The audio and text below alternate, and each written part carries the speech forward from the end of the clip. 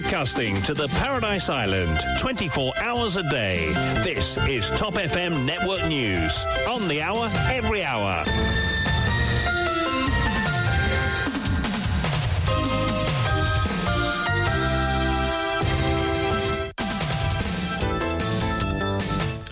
Toute l'actualité dans son intégralité, c'est votre grand journal de 8 heures présenté par Marc-Pierre. Bonjour. Bonjour Kylian, bonjour à tous. Tout d'abord les titres. La drogue a détruit son couple et sa famille. Sunita, une mère de famille, raconte le calvaire pour sortir son époux de l'enfer de la drogue. Difficile de lutter, dit-elle, lorsque ces produits illicites restent facilement accessibles. Son témoignage dans ce journal. Après leur arrestation mardi dernier, la motion de remise en liberté conditionnelle des frères Bissessar et de Doumila Moïpet débattue ce lundi en cour. Maître Valaiden se dit déterminé à défendre les frères Bissessar malgré la plainte du patron de la SST, Achik Jagaï, qui lui reproche de pervertir le cours de la justice. Actuellement poursuivi sous une charge provisoire de trafic de drogue, Vimen Sabapati fait face cette fois-ci à une accusation provisoire de complot. Il comparait au tribunal de Port-Louis aujourd'hui. Sur le dernier budget de Renganaden Padayachi, il s'est donné les moyens de faire un budget encore plus électoraliste l'année prochaine, commente Jean-Claude Delestrac.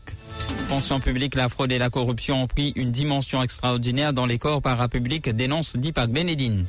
Suspendu par le Comité national olympique depuis presque une année, le nageur Bradley et Vincent se sont délaissés par le ministère et sa fédération. À l'étranger, l'ONU s'alarme de l'expansion des drogues de synthèse.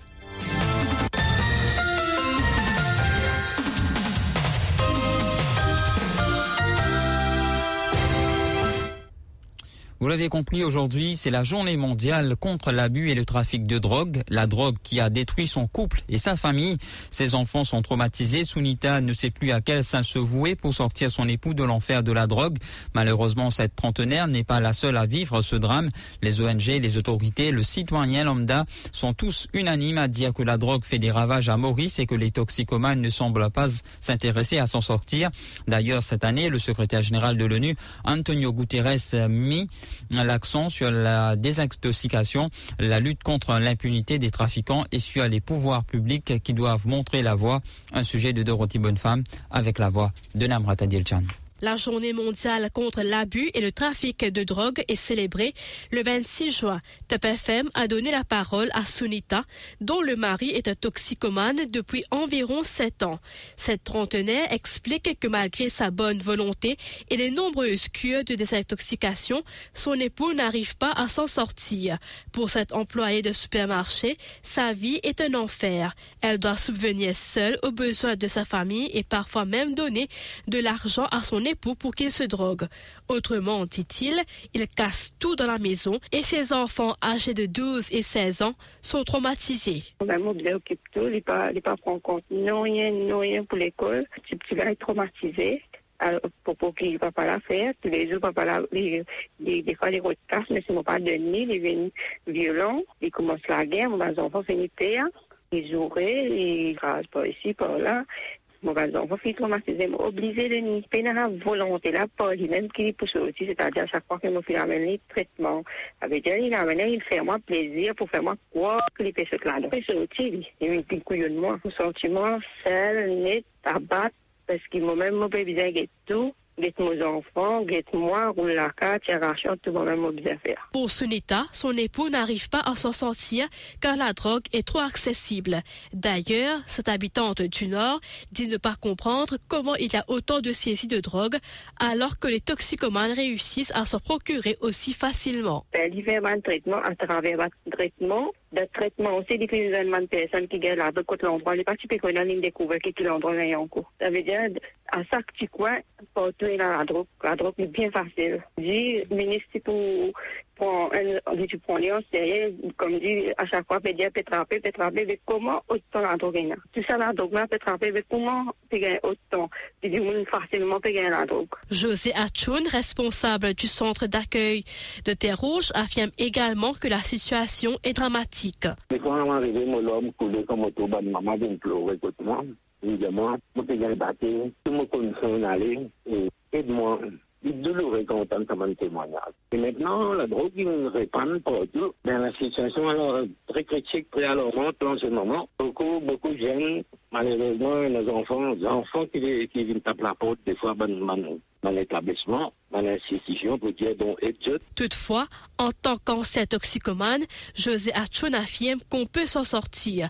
Ce travailleur social qui était accro à l'opium et la cocaïne n'en touche pas une goutte depuis 37 ans. Pour y arriver, il faut avoir un déclic, explique-t-il. Moi, je suis accro à l'opium, cocaïne, etc.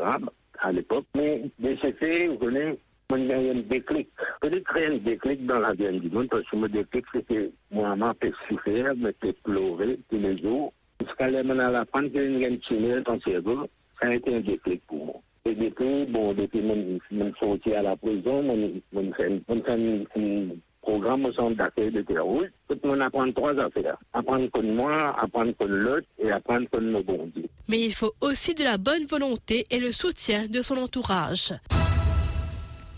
La motion de remise en liberté conditionnelle des frères Bissessar et d'Oumila Moïput sera débattue en cours ce matin. Toutefois, la police avait informé Maître Ramavalaiden qu'il ne sera pas autorisé à représenter Akil Bissessar. La raison avancée étant qu'une charge de pervertir le cours de la justice a été retenue contre l'avocat suite à une plainte de l'ASP à Sheikh Jagaï, explique Maître Ramavalaiden. Ni ce dernier ni Sanjeev Tilokdari ne peuvent de ce fait représenter Akil et Avinash Bissessar selon ses dires.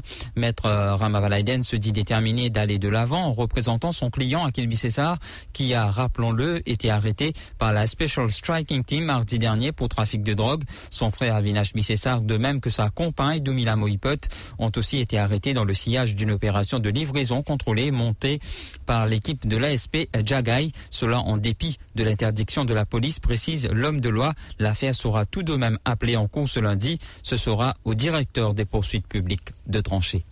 À la cour de Maïbou pour nos motions de caution. Et donc, nous clairs, nous faut dans la tête, dans le sens qui nous vise à pas considérer à aucun moment qui nous case pour ne pas avoir un droit paraître pour Akil Bissessar, ou un autre avocat pas pour apparaître pour Avinash Bissessar, ou un autre pas pour apparaître pour Miss Moïput. C'est clair. Pareil pour faire discuter la motion et pour en liste. Donc, quand il y a certains gens qui peuvent dire que l'enquête n'est pas encore terminée, si nous allons dans la logique là, il y a une logique qui continue d'aller, c'est-à-dire à jouer tout, servir tout moyen pour pas prendre l'enquête et après dire où est l'enquête, on comprend, l'enquête, on comprend et la personne finit rester en dedans injustement parce qu'il peut dire c'est la drogue plantée, c'est un sophisticated drug planting, well orchestrated. Donc, de l'autre côté, en droit, moi de nous cas qui clair et net et l'affaire Ramboulam, qui tout le monde connaît qui devant il écoutait un samedi et il ne donne ni caution sans qu'il l'enquête faire.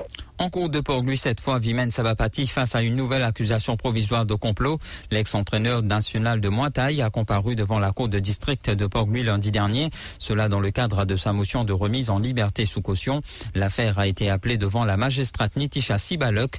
Le police prosecuteur a fait savoir à Vimen Sabapati qu'une autre charge provisoire pour complot a été logée contre lui. Rappelons qu'il répond déjà d'une accusation provisoire de trafic de drogue.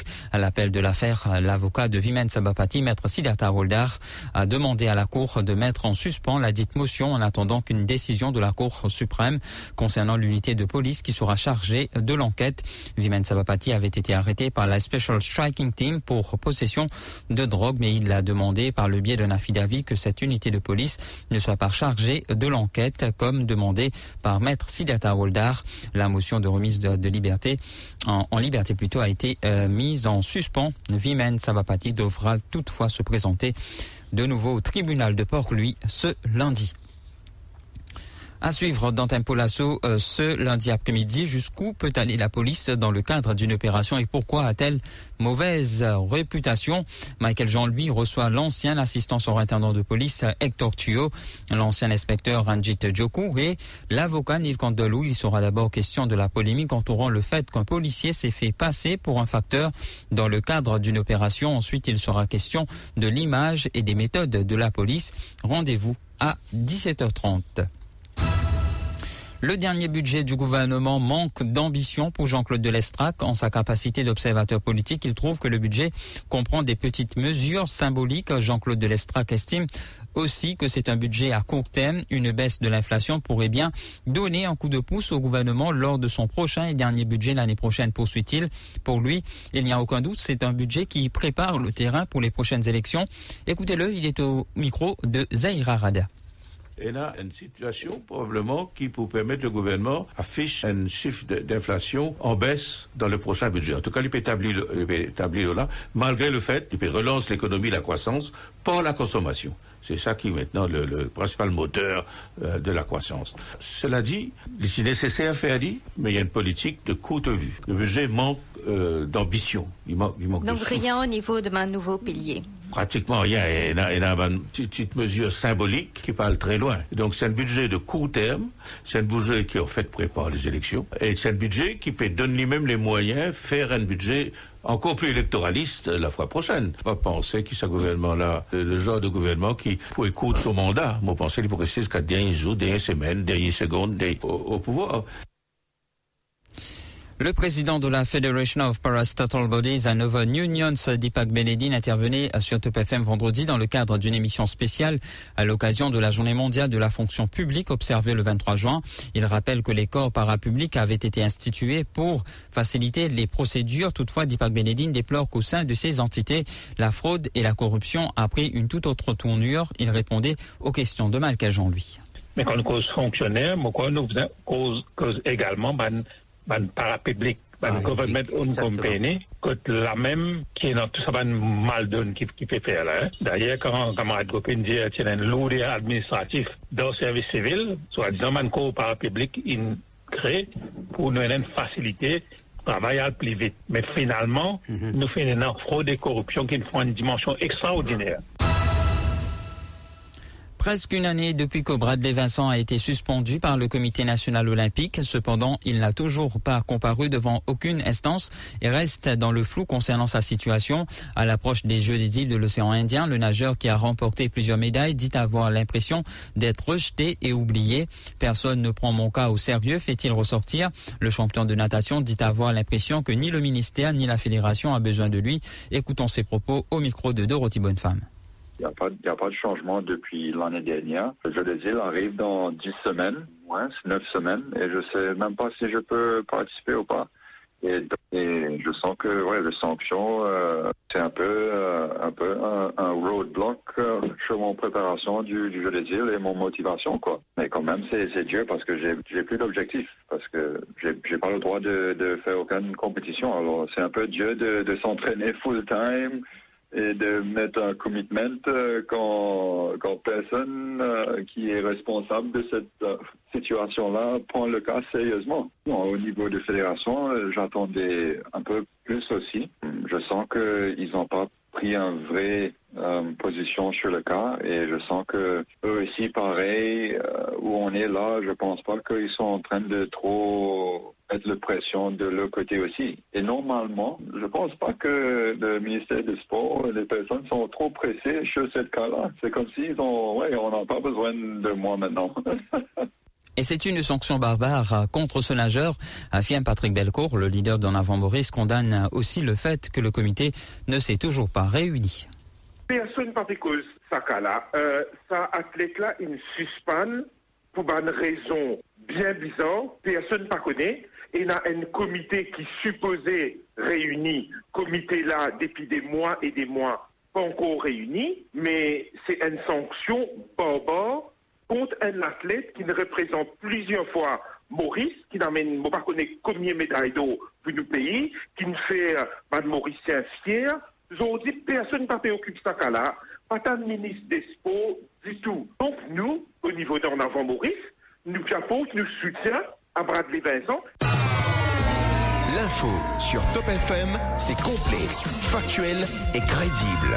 Top FM, écoutez la différence.